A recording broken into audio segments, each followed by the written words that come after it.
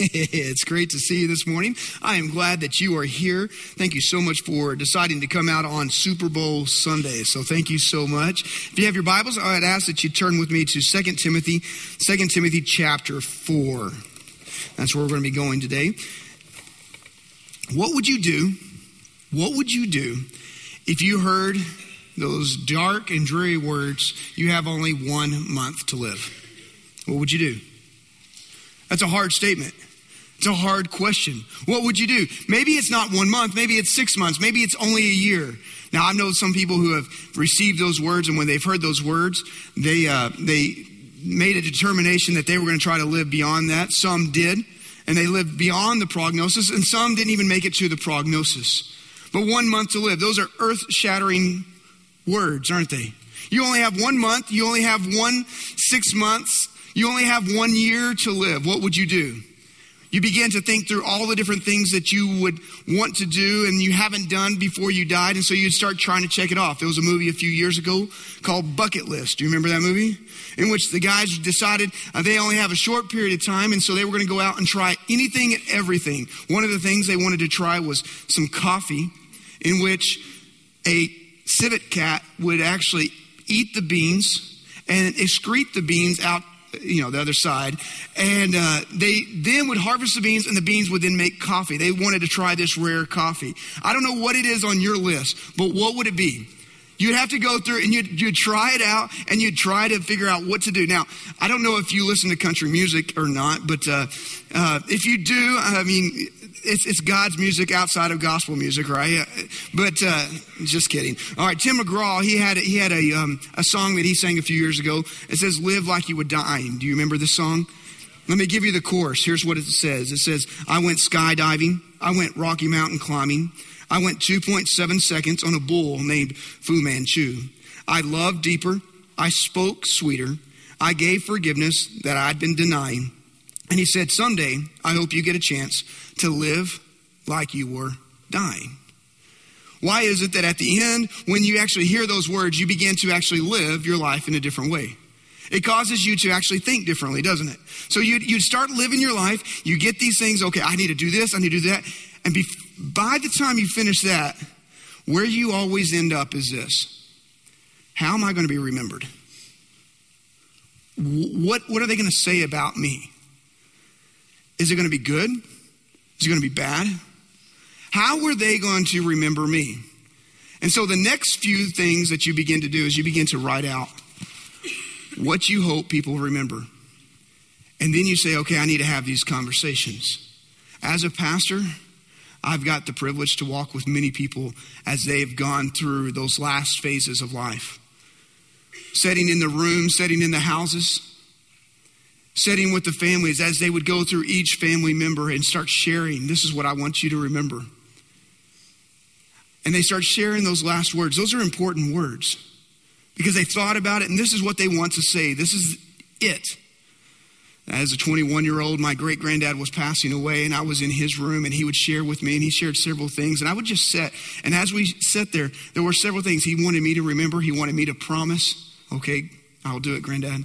And we walked through those moments. Those are heavy moments. Those are tough moments. And today what we're going to see is this. Paul is writing his last letter. This is the last letter that we have. It's the last letter that we have in which Paul is even saying this is important. And so what you read in 2 Timothy, I wish we didn't live in America for today's sake, because I would love not to be on a time frame, and I would love to walk you through the entire book of 2 Timothy. But we don't have that time. We don't have that luxury. We got to get to the Super Bowl parties and all those other things. So what we're going to do is I'm going to spend just a few moments in 2 Timothy chapter 4. And in 2 Timothy chapter 4, here's what we have. We're going to focus in on the first 8 verses. These first 8 verses, Paul is going to lay out his last major statement, his last major thing that he wants young Timothy to remember.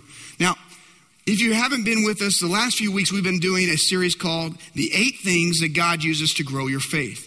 We've talked through friendships and how friendships, God uses friends to come into your life to sharpen you and to actually help your faith grow. We've talked about your family and how that if you're going to be a godly husband, if you're going to be a godly wife, if you're going to be the parents that God's called you to be, grandparents that God's called you to be, kids that God's called you to be, then it's going to take a faith step, and God is going to actually work through that to help grow your faith. We also talked about last week how that being selfless was going to be a major step of faith.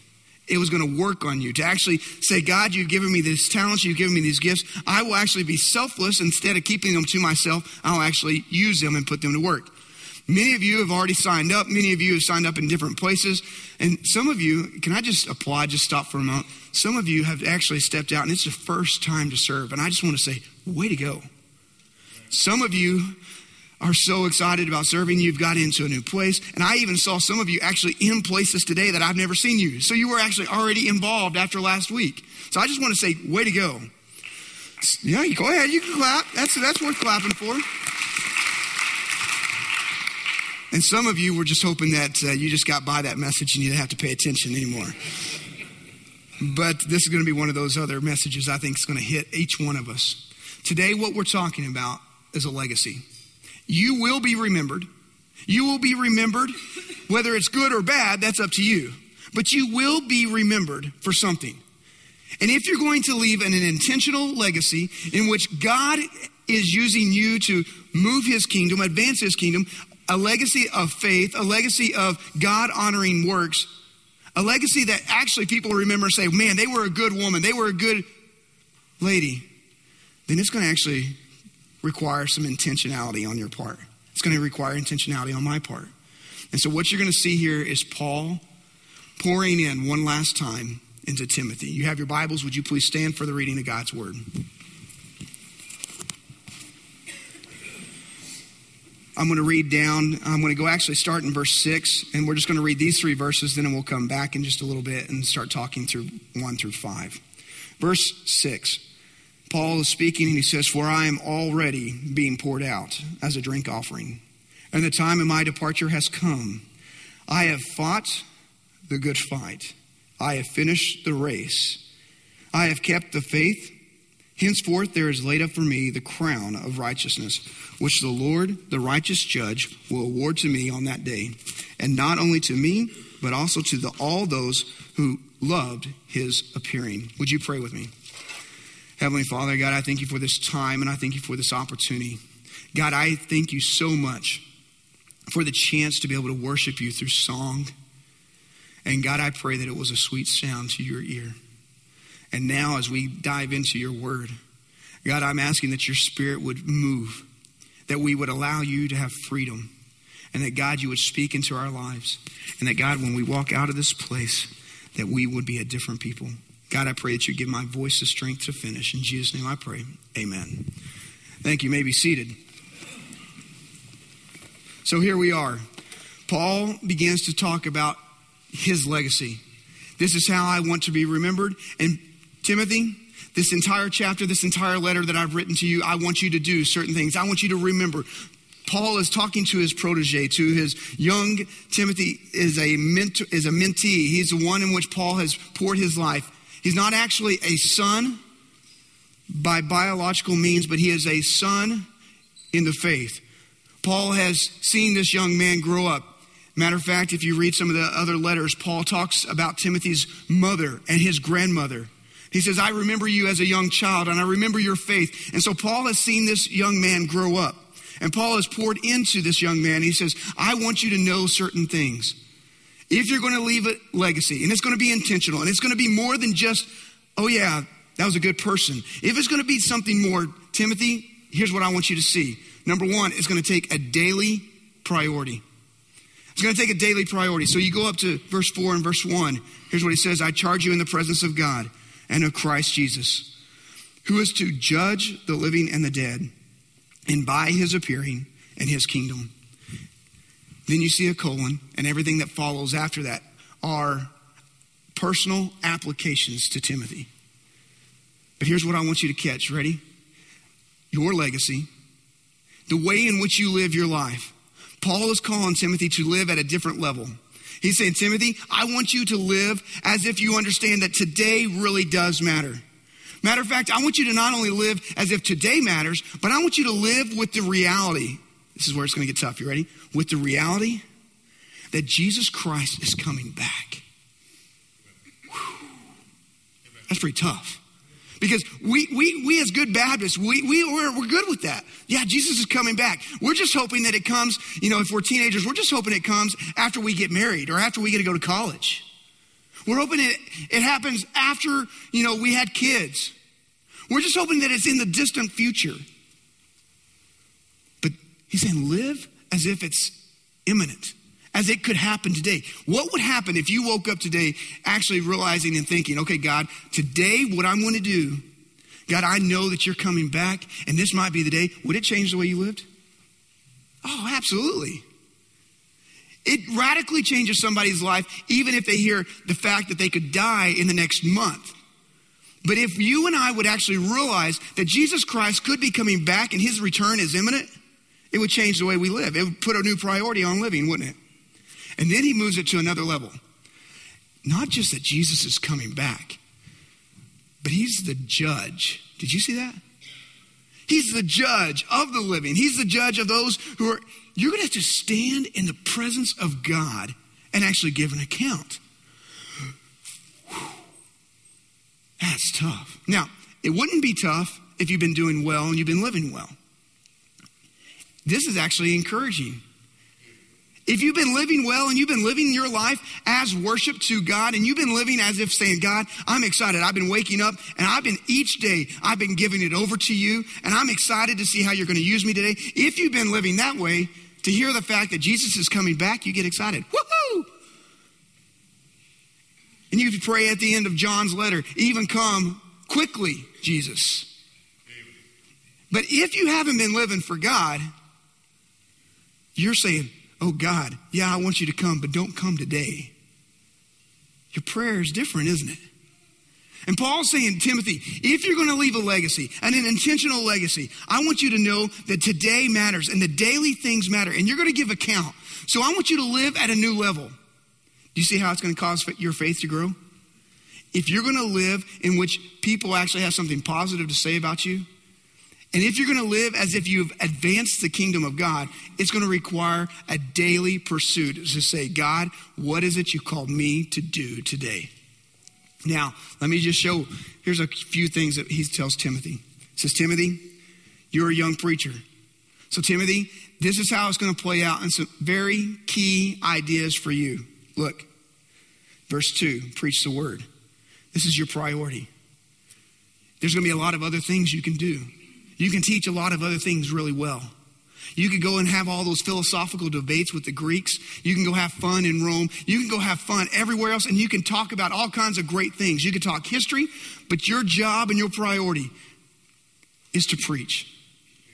Your job is to preach not just anything, but to what? Preach the word. When I enrolled over at Dallas Theological Seminary, there was an old man, Dr. Reed, who was the guy who was interviewing me to come in. And he said, why do you want to come here? What do you want to do? And I was telling him, I'm a pastor. I love teaching. I love speaking. And I was a current pastor at that time. And so we were talking. And then at the very last, this man's 77 years old. He leans into me. He turns up his hearing aid because he couldn't hear. And then he leans in. He said, preach the word. Preach the word. Preach the word. And he got louder. He said it 6 times. Scared me to death. I didn't know what was going on. But I will never forget that man. Man, he burned that into my head. And it was so funny because I walked out there. I was calling Jamie. You'll never guess what this man did to me. It was one of those moments. And this is an old man. He said, this is your priority. Every day, preach the word. This is what you're called to do. And then he keeps going. He says, I want you to be ready in season, out of season. When you're prepared, when you're not really prepared, I want you to be ready always to teach, reprove, rebuke, and exhort. Okay, just so you know, the job of the person who's preaching and teaching, he's supposed to step on your toes every once in a while. Every once in a while, he's actually supposed to reprove you, rebuke you, and actually say, you're not doing well enough, go further. God is expecting more out of you. And if you find a church in which you don't get rebuked, I just want to help you out. That's probably not the right church for you. Because they're not preaching the word. Instead, what they need, you need and I need, we all need, in which somebody says, come on, I want you to actually do better. You can do better. This is it. And he says, take the word, reprove, rebuke, in season, out of seasons, with complete patience and teaching. I like that. Why? If you have kids, you understand that it takes patience to teach something, don't you? Simple illustration. We're sitting at the dinner table. We say something like this. Don't reach across the plate. You're going to spill something. Don't reach. Before long, they spill something, right? So what do? Okay, this is how a young lady does it. This is how a young man does it. We pass things around. We don't reach. And several days go by and you're going, yes, they learned it. And before long, what do? Reach across and there goes the milk and there goes, we have to clean everything up again. It's just constant. It's patience. He says, Timothy, it's going to require patience. You're going to teach something. You're going to teach the word. People are going to take a step back. They're going to go forward. It's going to take patience, but I want you to be faithful. I want you to keep going over and over again. Don't give up. Your job is to keep teaching. Your job is to keep going forward. And then he says, for the time will come when people will not endure sound teaching, but will have itching ears, that they will accumulate for themselves teachers to suit their own passions, and will turn away from listening to the truth and wander off into myths. This is something for each one of us. As we begin to look, we are so blessed to be here in America, and where we have great Bible teachers on the radio. You're driving in your car, you can turn on the radio, you can hear great preachers. You get to go to a bookstore and you see bookstores full of great Bible teachers, and it's such a blessing. But then also, let me just be real blunt with you. We also have a lot of teachers who get up and say, this is my Bible, and they smile real pretty. They say, we're going to teach you something. And as they teach you something, they're actually not really teaching you much of God's word. They're teaching you things about prosperity. They're teaching you about how to act better, just live better. But they're not actually reproving, rebuking, or teaching the word of God. Because it's easy. It's easy to gather a crowd by just telling funny jokes. It's easy to gather a crowd just by saying fun things. He says, Timothy, don't be persuaded by just trying to gather a large crowd. It's not about that. It's not about getting more people just to hear. It's about you actually proclaiming and teaching exactly what the word of God says. So don't be fooled. And then he says this, as for you, always be sober-minded. Endure suffering, do the work of an evangelist, fulfill your ministry. Timothy, it's going to get tough. And that daily pursuit, that daily priority, know this, that yes, Jesus is here, Jesus is watching, and Jesus is going to even be coming back someday. So when it gets tough, don't give in. It's a daily pursuit. It's a daily priority to say, I'm going to live so that I leave a legacy. I know many of you are not necessarily close to dying. And so you're going, why would this be important? Because here's where it comes right down to it. Your choices today are actually part of what they will remember in the future. How you live today.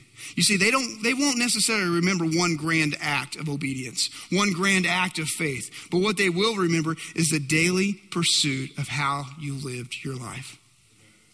It's a daily thing. Continue on. Let me show you something else. Now, Paul says it was daily. It's something you're going to have to daily commit to. Verse 6, for I am already being poured out as a drink offering, and the time of my departure has come. This is where it changes. Just a little bit, in which Paul now is saying, I want you to understand you're going to have to pay the price.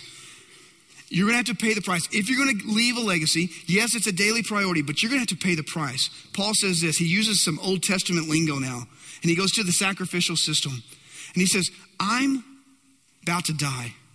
I'm within weeks, I'm within a month of dying. It's going to happen very shortly. It's time. And he just says, my death is worship. My death is an act of worship that I'm excited to pour the rest of my life on this altar. Let me help you. Watch this.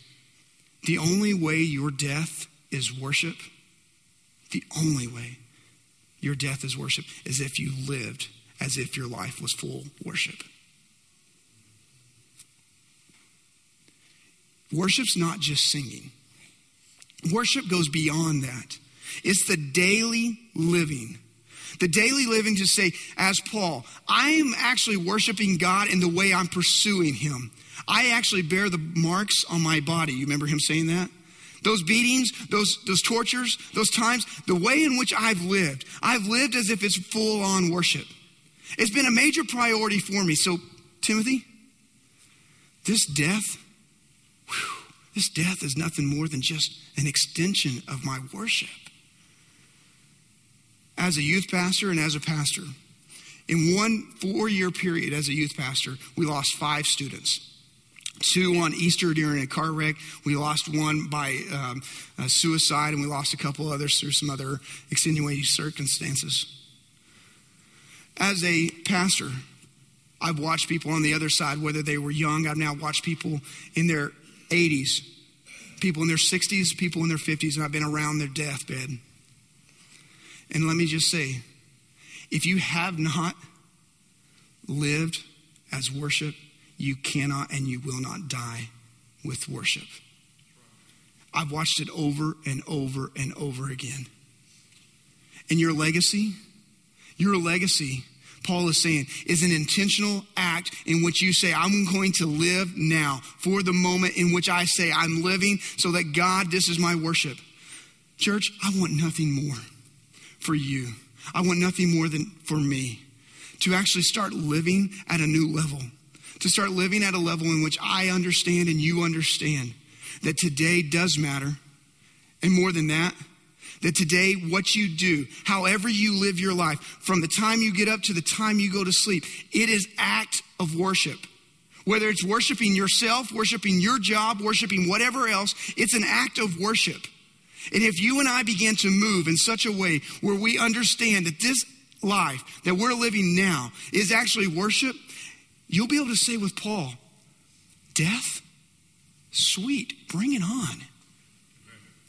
It's gain. If I die, it's gain.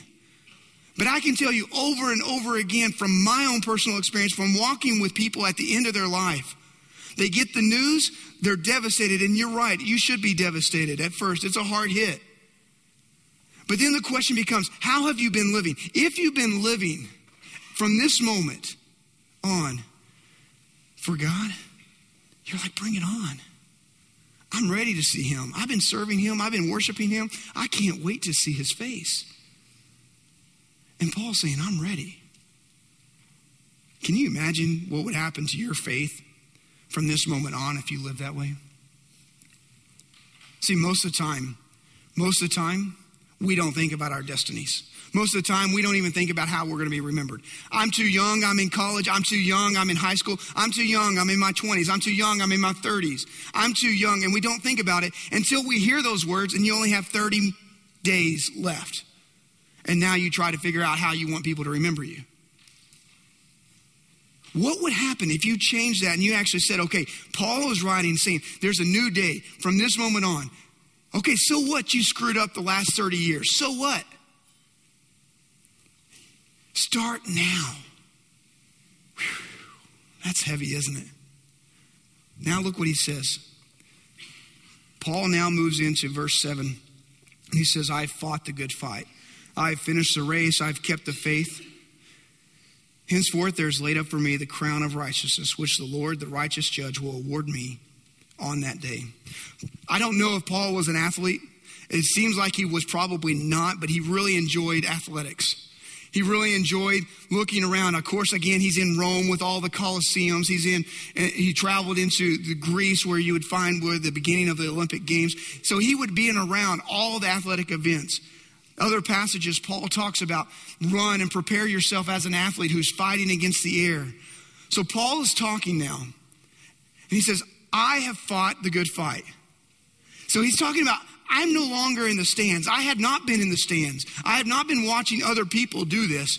I'm the one who got out of the stands and I started actually doing what God's called me to do. I have fought the good fight.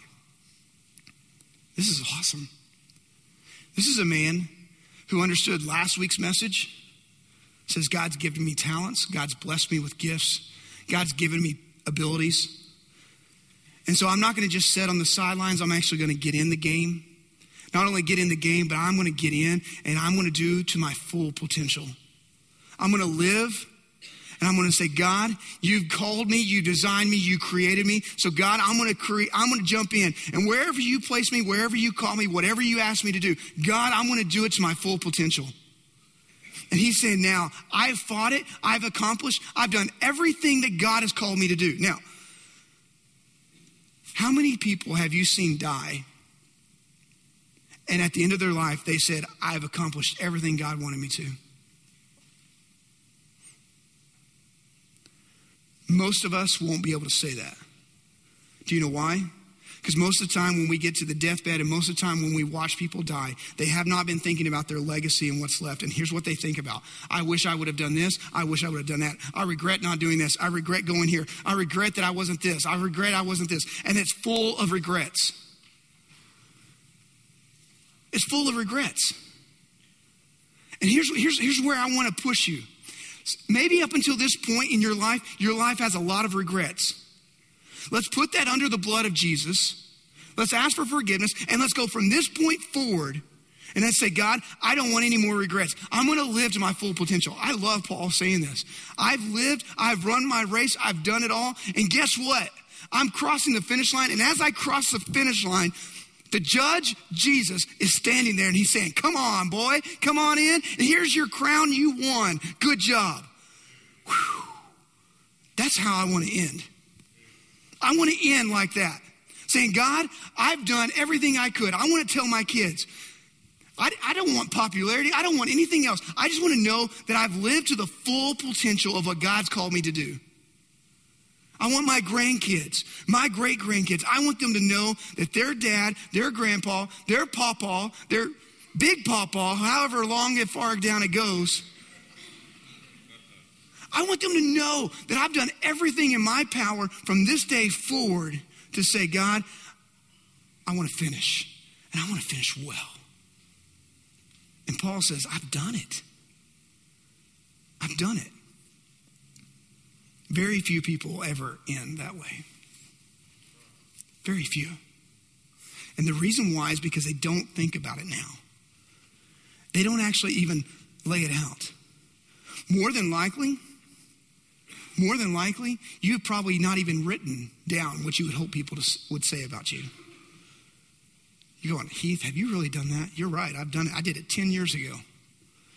And I said, this is how I want to end, and this is how I want to end my ministry, and this is what I'm hoping people will say about me. And I wrote it down. Why? Because there's something I'm going after. There's a finish line. I became so convicted several years ago about this. I watched how Paul did this. I watched how some men and women died around me. And I said, I don't want to end like that. I don't want to end like that. Regret. I don't want to end that way. I want to end this way. And I saw some men who died in a different way. And I came across a man in the Bible. Many of you know him. Samson, you ever heard of him? Real strong guy, right? Now, there was a woman in his life. Can you name her? Samson and who? Delilah. Now, we all, even if you don't know the Bible very well, you've heard of this story. This guy who had incredible strength. He had pretty hair. You know, it was just flowing, just incredible. And then this woman came along. And she cut his hair. And he lost his strength. Now, we remember the bad, don't we? Do you remember that the Bible actually says for 20 years, Samson governed well? That he judged well? Do you remember that? It's written in the Bible where it says Samson judged well. 20 years of his life you don't even talk about. We don't even talk about. Here's my point. So what if you served God 20 years ago? The point is, from this day forward, it's how you finish. It's how you end. So if you're sitting back and saying, I'm going to do it later, you're not going to be remembered by that. You're going to be remembered by what you didn't do. Your legacy is about what's going on now. And you have a chance to change it. And this is not just for kids, grandkids. This is for ministries. Look at this next part. Paul says, there's a crown waiting for me. I'm going to finish my race and I'm coming across and Jesus is waiting. He's going to give me this crown and I'm so excited. And then here's what he says. And not to me only, but what? But to all those who love his appearing. Paul moves it one more step and he says, I just want to make sure you remember. I'm pouring into you, Timothy. I want you to follow through, Timothy. I want you to do this because there's a crown waiting for you too. There's a reward. I want you to finish well. And all throughout the book of Timothy, actually both books, Paul is pouring into this young leader. He says, Timothy, your job is to pass it on. I've taught you. Timothy, you're to take what I've taught you and you're to give it to godly men. Those godly men are in turn to do what? Pass it on to godly men. Those men are supposed to pass it on to the next. Your job as a leader to leave a legacy is not that it dies with you, but it actually goes on to the second and third and fourth generation. Bottom line, you will be replaced. Bottom line, I'll be replaced. If I step down today, within a year, you would have somebody else who would be able to teach you. And this church would go forward. You will be replaced. You will end. And when you end, the question is what did you do and how did you pour in to the next group? This is Paul writing, not to a son, but to somebody that he's mentored in the faith. So here's the question for you and I. Who are you pouring into? The ultimate act of selflessness is that you actually raise up somebody and you teach them everything you know and you have them replace you. And then you've taught them so well that they're able to replace themselves 2 and 3 down. So some of you are going, I haven't taught Sunday school. I haven't been involved in helping kids in 20 years. You know what we need? We need some of you to actually step in. Maybe you can't crawl on the floor anymore. Maybe you can only sit in a chair. But here's what you've got. You've got stories on how you've actually done this. Maybe you have stories on how you've served and how you've helped other churches. We need you to get involved and start telling those stories so that these new people who are coming through, we have so many new people coming through. Some of them have not even been in church for years. We need you just to step up and start sharing your faith and sharing how God's brought you through. So that you're actually leaving a legacy. So that it actually continues on. See, I want something for my life and I want something for your life. I want you and I want us to die well. And I want us to leave a legacy that's been intentional and that the next generation moves on.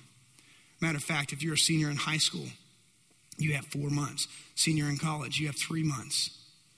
And you can leave a legacy so that the next generation, the next group of seniors coming through, you can start something, you can do something on your college campus that it continues on.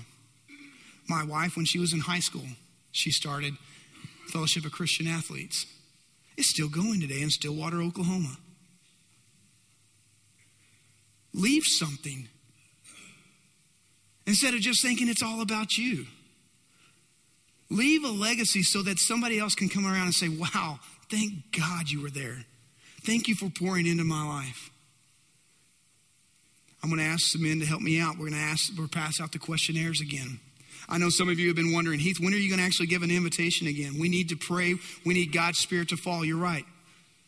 I do. I do want the Spirit to fall, and I do want us to be moving where the altars are consistently full, where we're just saying, God, would you move in our midst? We're working on some kneeling benches so that you can have some cushions so it helps you in praying. We'll have that coming up. We have a revival coming up right before Easter. Dave McCracken, some of you might remember him. He'll be coming back and be excited. I know many of you have been working on your friends, your cards. You put 1, 2, 3, 4 people. You're praying for them. And I'm excited to see that as that continues, as we're praying for people, I'm excited to see people coming to know Christ as their personal Savior. So we're going to be having it. We'll be doing this, but I want to make sure that we get this taken care of right now for the next few weeks where we're taking these surveys. So go ahead and take the survey, fill it out, let us know where you're at, what's going on, and that will help us.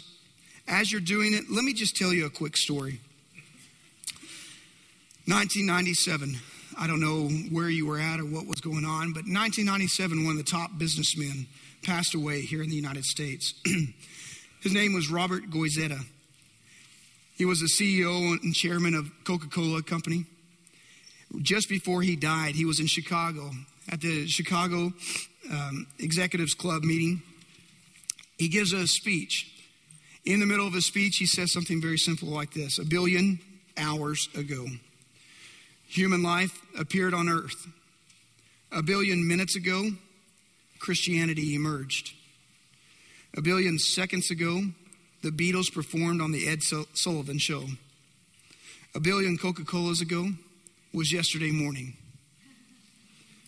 A question that we are asking ourselves now is, what must we do to make 1 billion Coca-Colas again this morning? End quote. He goes on to leave a mission. His mission for Coca-Cola was this: that they would get access to every human in the world, give them access to have a Coke in their hand. Now think about the logistics and think about that thought, that one simple thought. To give everybody the chance to have a Coke in their hand. It goes through, and they started working through Africa, they started working through Asia, and they're making it happen now. And all these remote villages getting Cokes in and out. They get Cokes in and out easier than they get anything else. It's amazing. What a mission. You will leave a legacy. Whether it's good or bad, I don't know. It's up to you. What would happen if you and I became intentional about it? Your faith would radically change. Because to live daily as if Christ is coming back is no small task.